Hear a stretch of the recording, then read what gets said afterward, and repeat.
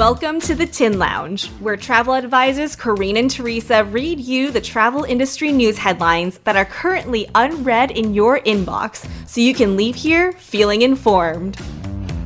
If you're new around here, TIN stands for Travel Industry News, and on today's full episode, we're going to cover some of the biggest stories from this month.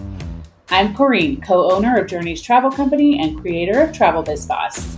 And I'm Teresa, owner of Get Out Custom Travels and creator of Fan with Intention. We've got a lot to cover, but before we get started, we wanted to give a shout out to our podcast network, Trav Market Media. Head on over to travmarketmedia.com to find some other fantastic travel podcasts. What a time to be a travel advisor. What a time to be alive, right? Yes. So many things happening. So let's start with Europe's reopening. Travel Pulse has this article about this very topic called Europe's Reopening. Here's where travel advisors are sending clients.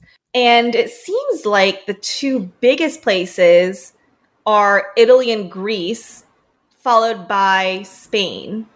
Yep. And this article is super interesting in that one of the advisors they interview is quoted with saying, "I spend half my time advising our guests that we feel that they are planning too much travel and we want them to tone down their spending a bit," which is weird, right?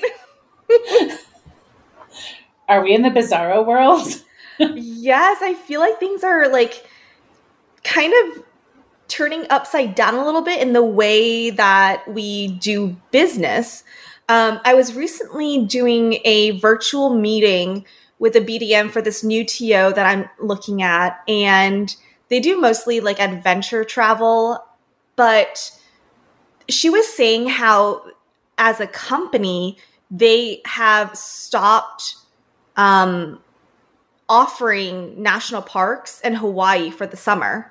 Like if someone was to go to them right now, they would be like, no, we're not doing any more national parks this summer, and we're not doing Hawaii anymore for this summer, mainly because of the number of people who are there, the lack of availability, and also the fact that they can't guarantee a quality experience because of those other items. So in my head, I'm thinking, oh my gosh, I think I will need to start doing that as well, kind of advising my clients like, you know, you can go to Mexico right now and all-inclusive in Cancun if you want to, but this is what you're going to be paying for your experience there. Mm-hmm. And this is what you have to expect. And maybe this is not the best time for you to go to those destinations. Let's explore some other alternatives that maybe you'll get a better experience for your money. But having that conversation with her really opened my eyes to do we need to be advising our clients differently now? It's very interesting to think about. I've begun sort of brainstorming a list of questions to draw upon, like, would you feel that this was a bad investment if these things happen? And depending on the destination, you know, and then of course now we've got these mass flight cancellations on the airline that rhymes with Schmay and Schmerican Schmerlines. And it's ruining everyone's life. And now I know I'm checking air over and over and over again to make sure it's still intact so I can get a jump on it if something happens. But I'm just kind of trying to say, like, if you want to travel right now, you have to be flexible about these things. So when we consider the investment you're making, does it seem worth it? Will you be upset with how much you invested for this experience under these circumstances? And most people are actually like, yes, I need to go. I need to get somewhere. Mm-hmm. And I get it. And I would feel the same way too. But as long as you get their mindset where you need to expect a different experience, not a bad experience necessarily, but I am noticing a lot of property reviews and things like this. A lot of these places are really taking a beating for things that are outside of their control. So you've got people arriving in places and expecting it to be just like the last time they went there or to another similar place. And it's just not going to be the case right now. Mm-hmm. And that's a bigger conversation when you're talking about Europe, because just the flights are a big investment. So people really have to ask themselves, is this the year that I spend this much on a trip to Europe? And of course, we know we're also seeing people just having the time of their lives because there's no crowds. So maybe things close earlier than usual. Maybe there's certain things that aren't open on certain days, but the trade-off is there's not tons and tons of people. So it just depends on the client, whether that's a pro or a con, you know? Right. And I feel like everything is in flux right now in terms of what is open, what is the availability, and what is the capacity for these places. So there was another article. It's not in my list for this week, but one of the phrases they said, like, go to Venice when the pigeons in San Marco Plaza still outnumbers the tourists. I love that. Absolutely. And I am piggybacking right off of your article because I thought it might be nice, although I've realized everything could change in 5 minutes. But there is an article in Travel Weekly that says, Where Can Americans Travel in Europe? A Country by Country Guide.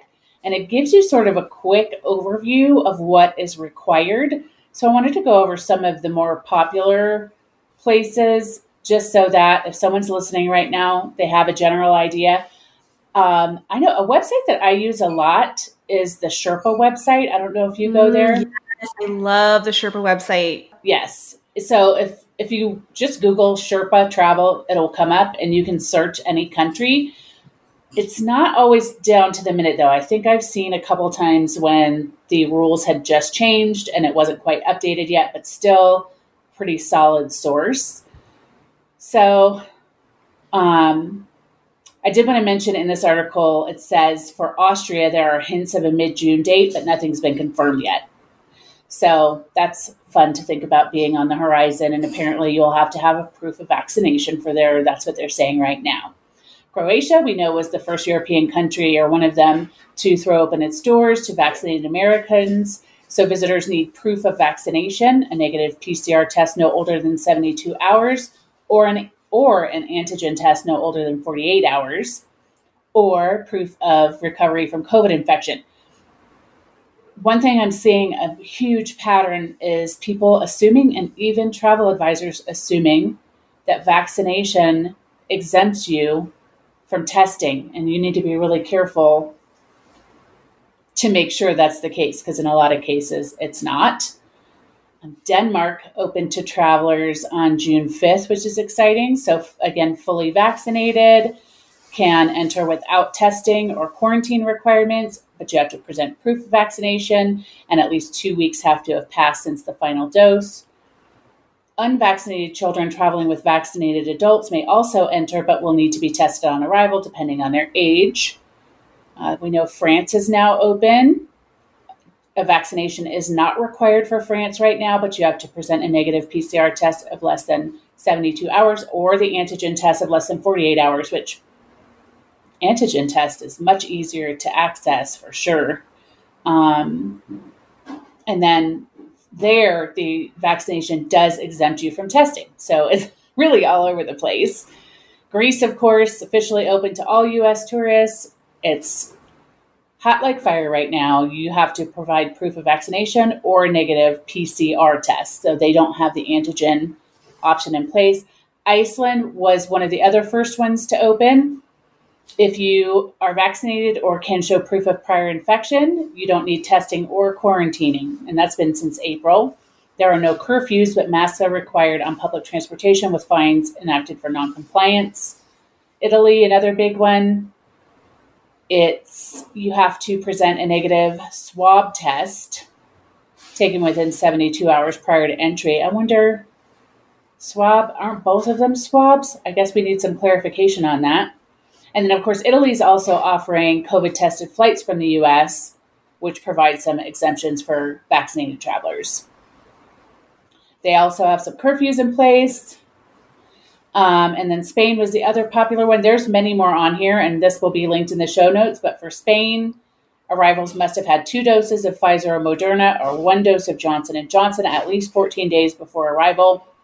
Unvaccinated children 6 to 17 need to present a present a negative COVID-19 test taken within 72 hours of arrival, children 5 and younger are exempt. And they have a pre-arrival form with a QR code. So I think the point is here, you need to be checking, are vaccinations required? If you have a vaccination, do you still have to test? What type of test is required for vaccinated or unvaccinated? And is there some kind of form and or QR code that needs to be filled out prior? Those are the big ones that you just keep seeing over and over again, that we have these health questionnaires and things like that. But Switzerland is opening. Sweden has opened. We have Malta, Portugal, Ireland will be welcoming tourists soon. Makes me so happy.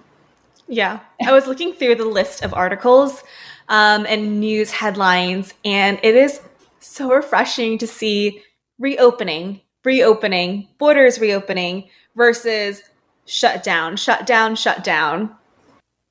I am all for it, and knowing what the requirements are to get in and to return is going to be so helpful. And also, that is why I have increased my fees for my clients, because I'm like, if I have to keep track of all this, that's additional time.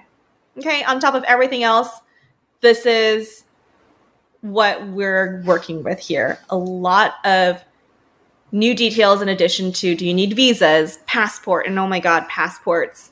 So, yeah. Yeah, the passport nightmare. And I think you are so smart to do that right now. And it would be a very simple explanation. The amount of time that I have to invest in making sure that you are constantly apprised of all of the changes, there's no logical reason why anyone would think there's something wrong with that. Right. And also, how many clients have you heard from where they're like, hey, we want to go somewhere where ... like these things. And you have to be like, okay, you want to go to the Caribbean? Let me think of these different islands. Let me check these islands, see what their current travel restrictions are. No, they require quarantine, even if you're vaccinated, blah, blah, blah, whatever it is. A lot more time and research on your end, so get paid for it. And I think you mentioned that you were calling it a coordination fee for some things. And I think that's the perfect term for it, because we are certainly coordinating some things. Aside from just making the plans, there's quite a few other factors to be coordinated now. Exactly. For like custom itineraries, I call it a design fee, because I'm thinking of it like, an interior designer will come in and design stuff and it's their design fee. Yep. But if it's something for like cruising, AIs, whatever else, it's going to be a coordination fee because it takes a lot of time and effort. A well-earned coordination fee. One of the countries that's recently opened up is Portugal. And this article from afar, this was just from last week. The title of this article is Portugal Implements Weekend Travel Ban in Lisbon Amid Virus Surge.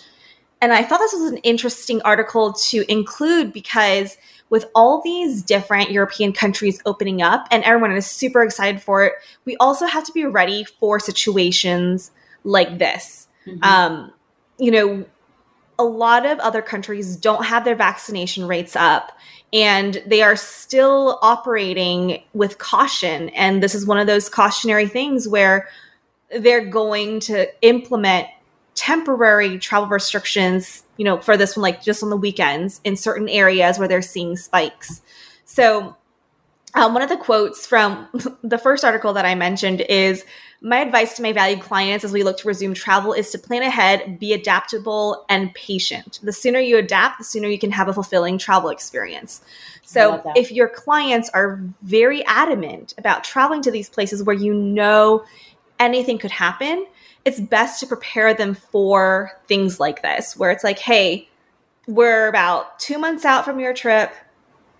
Anything can happen, so I will stay on top of everything in terms of travel restrictions, but just keep in mind that your trip could have some minor changes. Or major changes.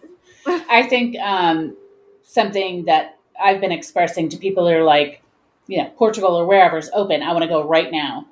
Okay, we can do that. We can set all of this up, but you need to be prepared for the possibility that this travel could cause a spike and then they could shut back. Like, you need to really be ready to roll with the punches if something should happen. And of course, with airlines offering no change fees and things, I mean, still the prices are skyrocketing and you have to pay the fare difference, but it does allow people to take a few more risks. And as long as they understand the risks and they're willing to go for it, I say, let's do this thing. I mean, I love it, but it's the excitement. It's the excitement of planning, getting something in the books, and even if they have to change it later on down the line, their initial excitement is something they're going to keep up until they actually get to go on the trip. So one of the things I've been seeing some questions on in the Facebook groups and in chatting with TAs and clients is some of them want to do multi-country or multi-destination trips. And that can get really tricky, especially since every country can implement travel restrictions that are different than the other countries on your list at any time. So for example, looking at another continent, like looking at Asia, I had someone say like, hey, I booked this hotel in Bali in September just because, the pricing was so good. I don't know if I'll be able to go. I also want to do Singapore before then. And I'm just like, listen, first of all, Asia is going to be really slow in opening up. And second of all, I really do not recommend that you tack on different Asian countries in one itinerary because they have been very, very cautious over there since COVID. So it's such a good point. And I recently had a very short Italy inquiry, and luckily we ended up there just going to Rome, and it's plenty of time for just Rome. I wouldn't want to fly over there for 6 nights, but if that's what somebody wants, that's what they want. But I think you're so right. If someone were to come to me and say, I want to do Spain and France or something like that, I would say, you need to pick one. Yeah. Trust me, I'm the expert. Just pick one. That's too many variables right now. And again, it comes back to, is this a year? Like, if you're only going to go to Europe once every 5 years or once every 10 years, is this a year? Or do you go to Europe all the time and you don't care, you're ready to wing it? That's awesome. But a lot of people don't go to Europe maybe once in a lifetime, maybe once a decade. So even though it's exciting, they have to really think through, is this the time to drop a bunch of money on a dicey experience? I say more yes. Stressful experience. But many of my clients, it isn't a good idea. Right. Absolutely. I just lost track of my articles here. Oh, okay. So there's another article from Travel Age West that I wanted to talk about if we want to move over to the subject of cruising, and it's called Industry Q&A. Charles Sylvia of CLIA. I don't want to say it all. Cruise Lines International Association. Jeez. Okay, so it starts out as cruise travel steadily returns globally and gears up for a comeback in the U.S. We caught up with Charles Sylvia, Vice President of Industry and Trade Relations for CLIA. So the article talks a lot about the recommendations that CLIA will be making. He talks about the current outlook for cruising. I think it's interesting because obviously CLIA is a huge resource for those of us that sell a bunch of cruises.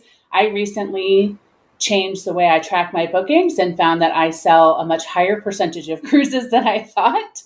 I knew it was a lot, but it's like I could book them in my sleep. So it was more than I expected. So I am often looking to CLIA for guidance, and I know a lot of other advisors do as well. So they're asking him how he would describe the current outlook for cruise travel. And he's mentioned, which this is interesting with this whole thing with the court case in Florida. There's so many different angles on it. And one of them is whether or not the CDC has been unfairly targeting this one industry. And he mentions how there's been over 500,000 passengers sailing since last summer aboard CLIA ocean-going memberships in Europe, South Pacific, parts of Asia, and now the UK. So even though it feels super new for us here, I'm in Mexico, you're in the US, it's actually been going. I mean, obviously not at the levels from before, but over 500,000 people have sailed, and we haven't had any major tragedies. And I was glad to be reminded of that, because I feel so nervous about the ships leaving from Florida and Texas, because it's like, if there's one outbreak, it could just destroy everything. So I felt some comfort in reading that statistic. They were asking him from his perspective, how are things progressing with the CDC and other U.S. international authorities? And he says the cruise industry and the CDC have a long history of collaboratively working together in the interest of health and safety. The pandemic was no exception, but everyone's working to return operations as rapidly as possible. And he says they're thrilled to say that the cruise industry is on track to begin sailing once again out of U.S. ports by July, with the first revenue voyage scheduled for June 26th. I have a client on that cruise, on the Celebrity Edge, and I'm just sitting on the edge of my seat with my fingers crossed. So the other topic that I wanted to mention is, it says, even though individual lines are crafting their own measures as they move forward, is CLIA planning to update its core elements of health protocols based on the latest CDC guidance for cruising? And he says that in last December, CLIA ocean-going member lines agreed to adopt a comprehensive and stringent member policy for the mitigation of COVID-19, informed by the insights and guidance of leading experts in health and science. So they said the policy applies to all CLIA ocean-going cruise lines. The enhanced protocols include extensive prevention measures and, importantly, robust response and mitigation procedures to respond, care for, and contain any potential instance of COVID-19 that may occur. So their members are not required. These are their recommendations. Each cruise line is going to have their own. I'm sure, hopefully, we've talked about this before, we will start to see some settling and some standardization of these rules, because this whole, is it going to be a vaccinated sailing? Is it not going to be a vaccinated sailing? Well, we're requiring vaccinations when we sail from here, but we're not requiring vaccinations when we sail from there. Or how about unvaccinated passengers have to pay an extra fee or cannot do certain activities? Yeah. It's just confusing for everyone. So something standardized would be great. Yes. So it is an interesting article. Like I said, CLIA is a very reputable resource for us, and I enjoyed reading about how they'll be handling things. And like I said, that one statistic was very comforting to me. So that'll be linked in the notes if you want to take a look. Do we want to take a break and go into some excess baggage? Sure. Let's do that. All right. It's time for Excess Baggage, which is a speed round of headlines that are pretty self-explanatory, so you can learn a lot in just a couple of minutes. According to Travel Weekly, Celebrity Cruises updated its vaccine policy, speak of the devil, so the line will be able to maintain a 95% threshold of fully vaccinated passengers and not run afoul of Florida's law that prohibits businesses from asking for proof of vaccination. For cruises from Florida, Celebrity now recommends that anyone 16 years and older be vaccinated, and while the cruise line cannot require proof of vaccination to sail, guests who decline or are unable to show proof of vaccination at boarding will be treated as unvaccinated and subject to additional protocols, restrictions, and costs for COVID-19 testing. Another article from Travel Weekly says that airlines and airline unions have asked the U.S. Attorney General Merrick Garland to begin criminally prosecuting the most egregious cases of passengers' unruly behavior. Travel Agent Central reports that the U.S. hotel industry recorded its highest monthly performance level since before the beginning of the pandemic, according to a May 2021 data from STR. Another one from them says that just over half of Americans, 52%, plan to travel this 4th of July, according to a recent survey by The Vacationer. 37% of respondents said they would travel primarily by car, 11% said by plane, and 4% said by public transportation. A headline from Insider Travel Report says, Windstar cancels 2 Starbreeze cruises so crew can complete vaccinations. This is after BVI officials ruled that the crew must be 100% vaccinated and declined to accept the ship. Another headline from them reads, ASTA praises big win for cruising after Florida judge blocks CDC conditional sail order. ASTA is reacting to the ruling last week by a federal court judge in Tampa that would stop the CDC from enforcing its conditional sail order as of July 18th. According to Travel Pulse, Palace Resorts Cancun properties are now offering a new add-on golf package that gives avid golfers the incredible opportunity to enjoy daily play on 2 world-class courses in paradise as a part of their all-inclusive luxury experience. They also report that Globus is bringing travelers back to the land of fiestas and flamenco. Spain and Portugal just reopened for travelers, and the Globus family of brands has new opportunities for travelers in both countries, offering new choice touring vacations, new small group discovery tours, and off-season escapes. And last, good news from afar, Switzerland will welcome vaccinated Americans starting June 28th. And that's it for excess baggage.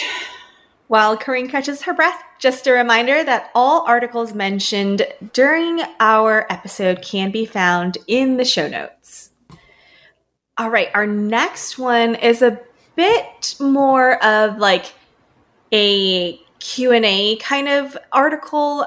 It's in Travel Weekly, and their resident travel lawyer, Mark Pestrok, he usually does like a segment where a TA can write in a question and he'll answer. So in this particular one, it talks about how booking via OTAs or online travel agencies deprives clients of legal rights. So the question specifically is, now that the pace of air travel is picking up, some home-based travel advisors appear to be making airline reservations via the major OTAs' public websites.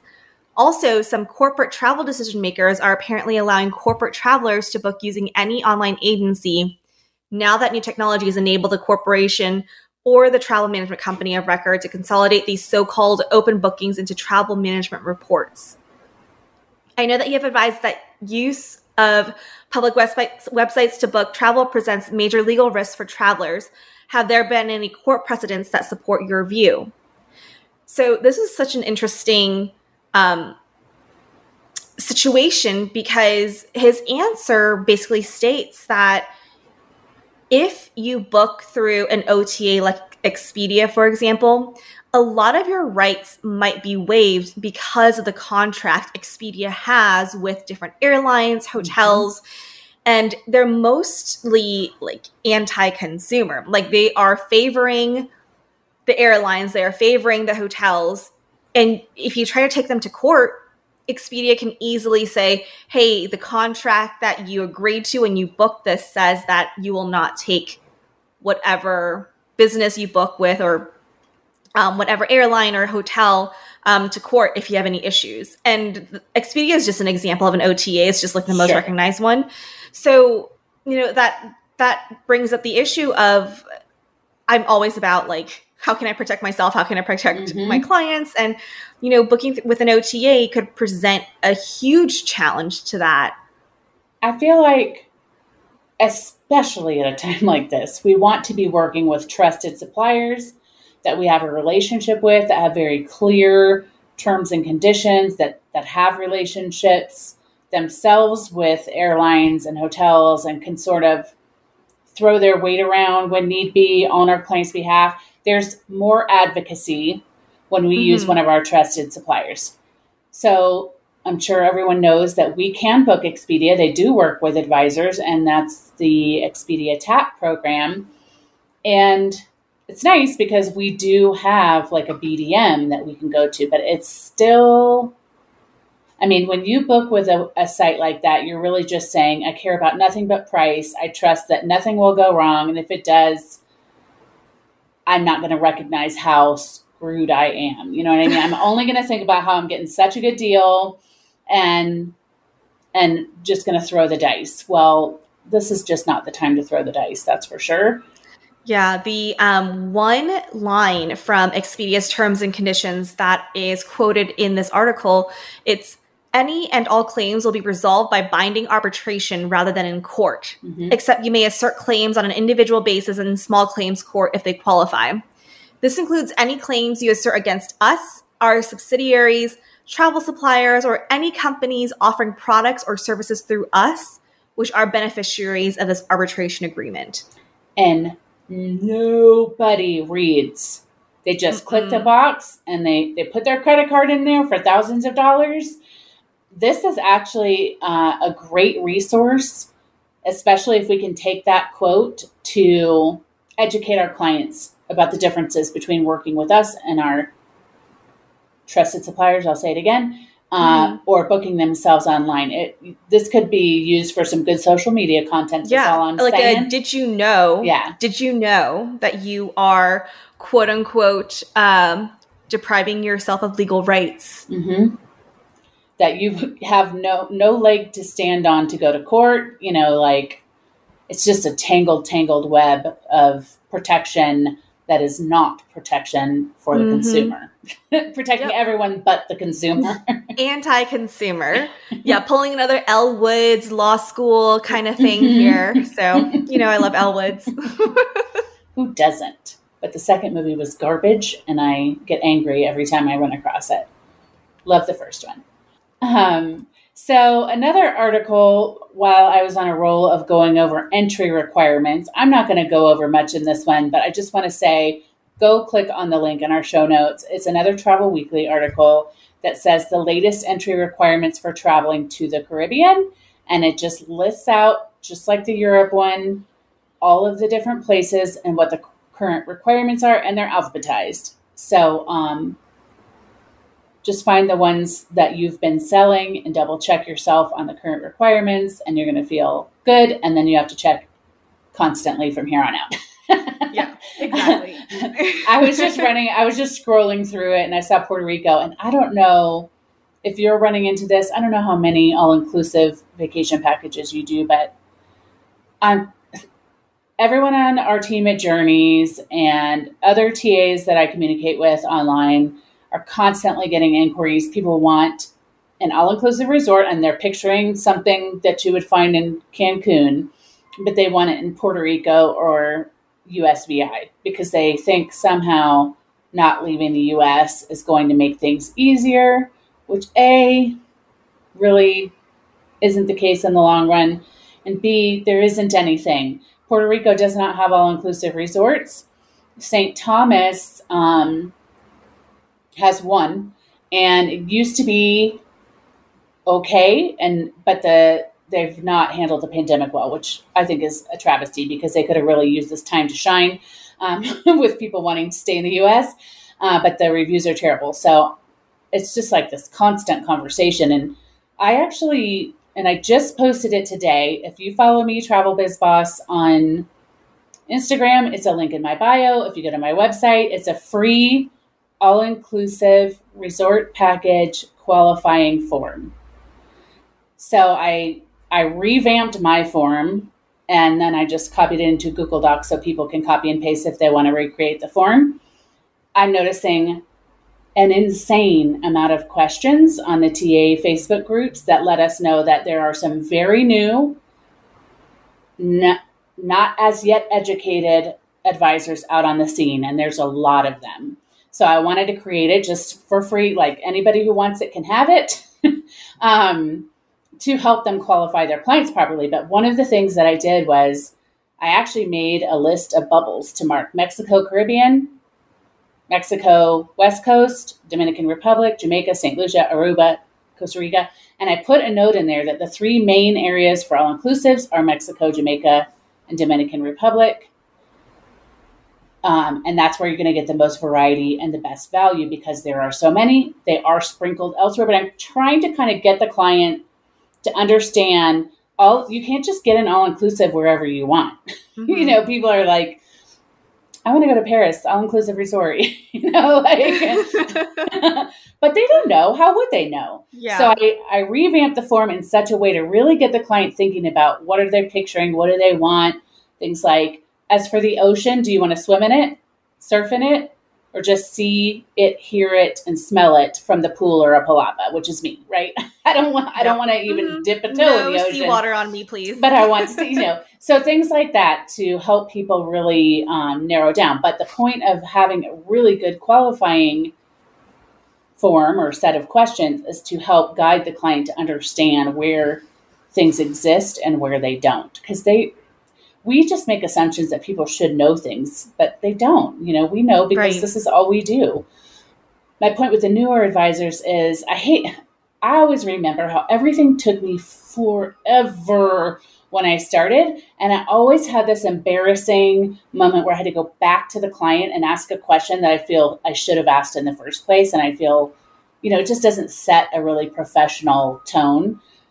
So hopefully if you're newer or you want to revamp, I put that out there to help you. I wasn't planning on saying that, but I just did it. And hopefully it can help you cut out some of the frustration and wasted time that we're going through right now, since everyone is asking for all-inclusives. Yeah, I mean, I feel like I have hit a wall in terms of my tolerance for all-inclusives for this summer. Finding availability within a certain budget range, where pre-COVID would have been a great budget, but now it's like, no. So I feel like I've hit a wall in terms of wanting to even like take on any of the clients with all-inclusive requests, because it's just not going to be the same for them. Well, the good news is that they're looking to us as professionals, and we can just say, listen, supply is low, demand is sky high. Your budget isn't going to take you as far as it would have.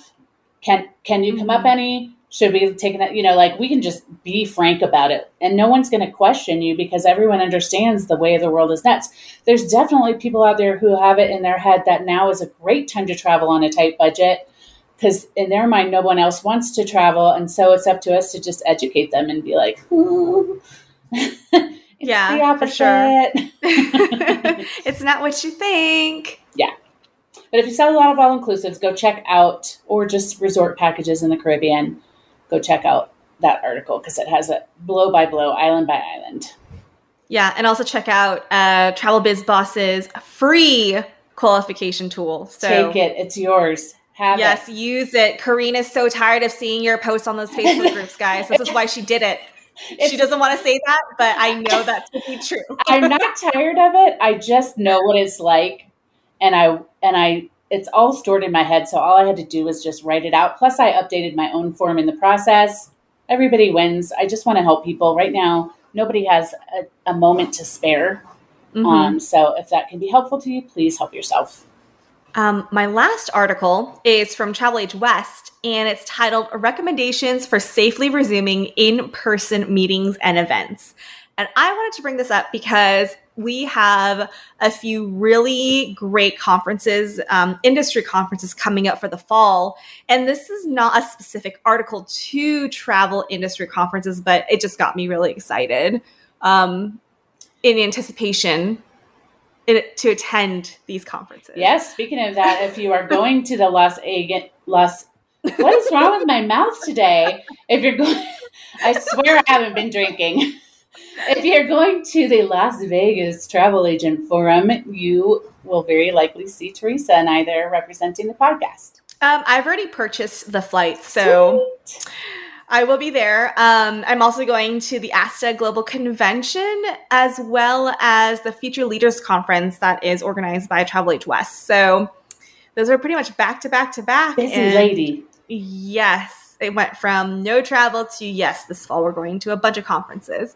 My business travel and conference and meetings, they usually make up a large percentage of, hotel revenue, travel revenue, whatever it is. It plays a huge role within the travel industry itself. And so in looking at how things are starting back up again in having these in-person conferences, this article looks at what it will take in order to make sure these conferences are organized in as safe and healthy way as possible.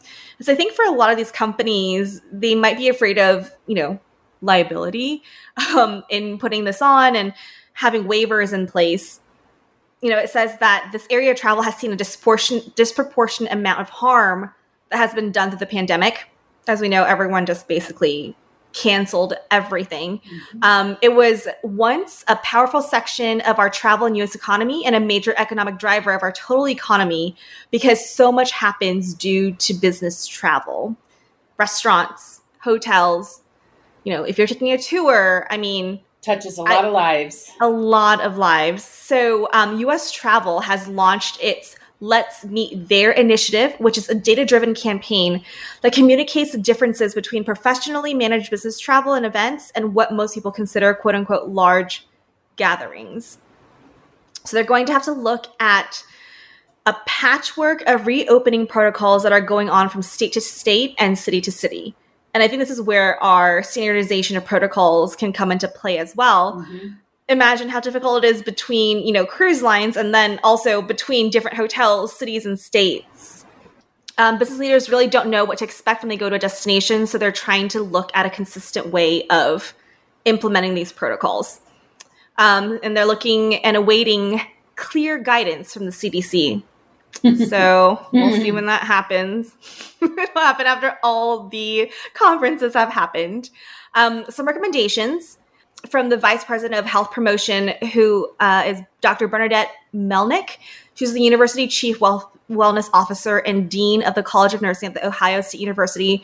These recommendations include requiring masks for all unvaccinated people and encouraging but not requiring masks for vaccinated people at these large gatherings and conferences and meetings.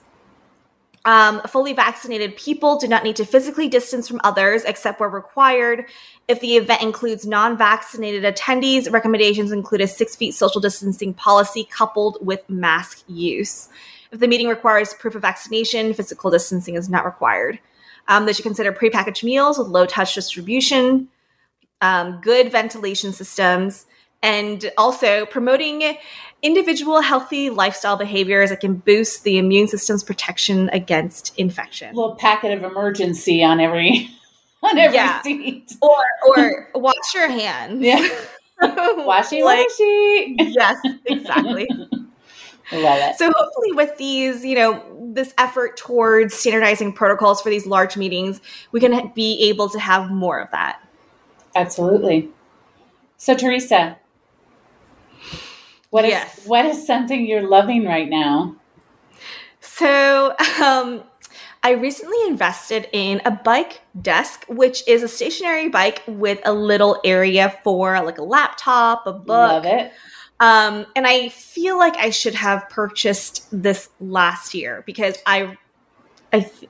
so on Friday, I was on hold with a cruise line trying to get something fixed. And we all know how long hold times are, not just holding to get to talk to somebody, but holding while they fix whatever issue is at hand. I was basically using my hands-free headphones on my bike desk while playing my Nintendo Switch. Because I'm like, it's Friday. I can't multitask anymore than this. That is a lot of things at once. Yeah. But the thing is, I'm not even thinking about biking while I'm on the bike desk. It's just constant motion, and I'm waiting on hold. I have the papers in front of me with notes reminding me why I'm on hold. It's helpful. It works for me. So I feel like I should have gotten this bike desk last year for all those times that we had to wait on hold, because I would not have gotten the COVID-15. Yeah. And it's just so nice to be able to just have some kind of activity while you're doing something that doesn't take a lot of effort or whatever it is that you're doing. Well, the important thing is that you started now. There's still plenty of hold time to be had, unfortunately, but you can use it to get buns of steel. Yep, exactly. And now when I, work on certain projects, I'm just like, can I do this on my bike? If the answer is yes, I just bring my laptop over and I do a little bit of work and, just keep biking. And it makes me feel like I'm actually doing something. That's awesome. I love sitting it. at my desk. What about you? What are you loving right now? I am loving scouring YouTube videos to find people who are traveling right now and get an idea of what it looks like. So there's people on cruise ships right now that are there's this one great couple that went out on the Adventure of the Seas from NASA, and they have blow by blow.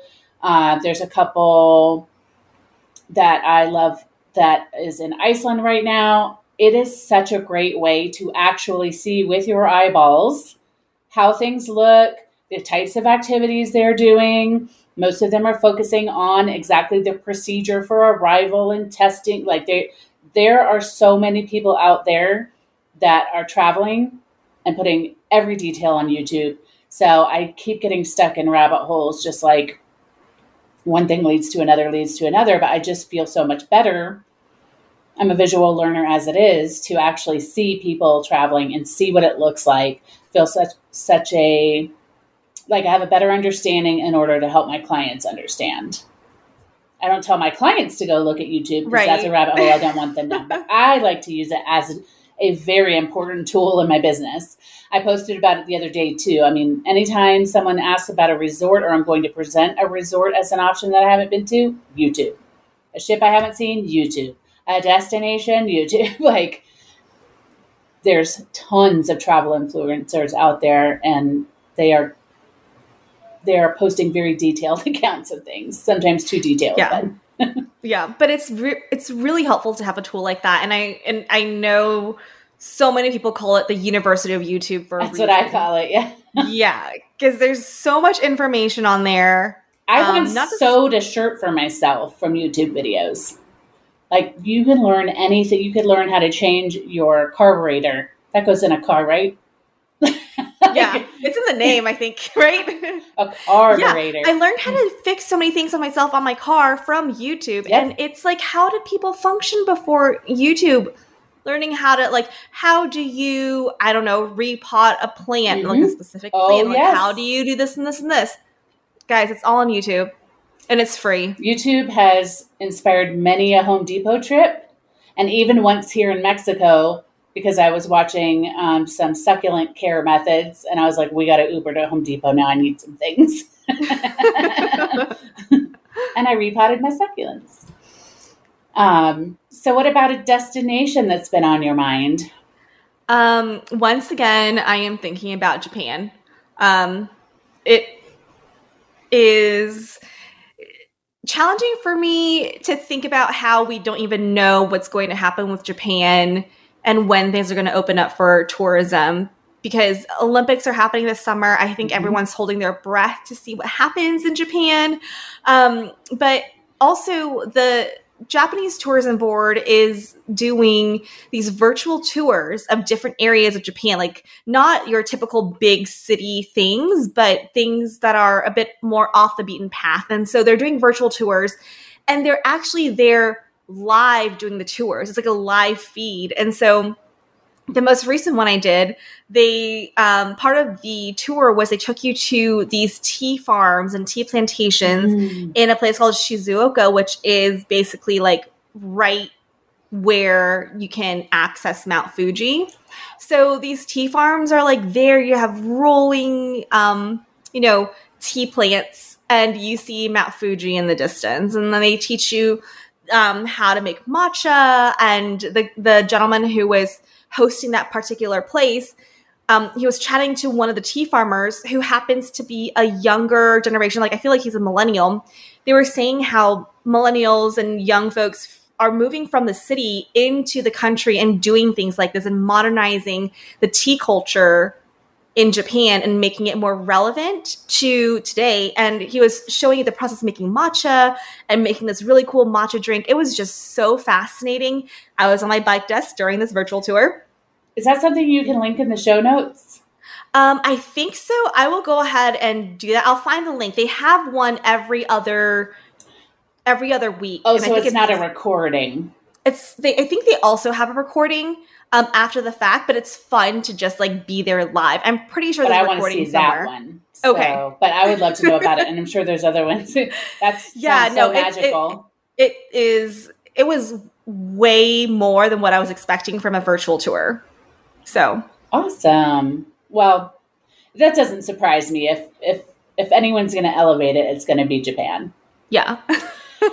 Well, due to my YouTube rabbit hole, I have been thinking a lot about Iceland, because there is a YouTube couple that I followed for a long time, and I've actually mentioned them before because they sell backpacks and packing cubes, and I have everything, and it's all fantastic. They're called Tripped. I think the station's called Tim and Finn, but their company is Trip Travel Gear, which is on Amazon. But they were in Iceland. They're back now, but now they're posting all of their videos, and it's showing exactly what they're doing, what they're seeing. They went through the process to get there and the flights and everything. So I am in. I mean, I've wanted to go to Iceland for a long time. And in 2019, I thought I was going to, but a different opportunity popped up. And so Iceland got scratched. I want to go in the summer when it's like an alien landscape for sure. So yeah, YouTube's got me really traveling the world through other people's eyes. Well, thanks for sticking with us until the end. We hope this episode has been informative and hopefully a little bit entertaining. All the articles we've referenced today can be found in the show notes. I don't know about you, but I can't wait to go and delete those travel news emails I've been hoarding for the past month. If you've enjoyed the episode, please subscribe, leave a review, and or share the show. Also, head on over to our Facebook and Instagram pages, which are both under The Tin Lounge. We'll link them in the show notes. If you have any questions or comments or just want to say hello, please shoot us a DM or email us at hello@thetinlounge.com. Thanks again for joining us in the Tin Lounge, where you can learn a lot in a short amount of time. See you soon. Bye. Cause no one can do it like we do it, like we do it, like we do it. Cause no one can do it like we do it, like we do it, like we do it.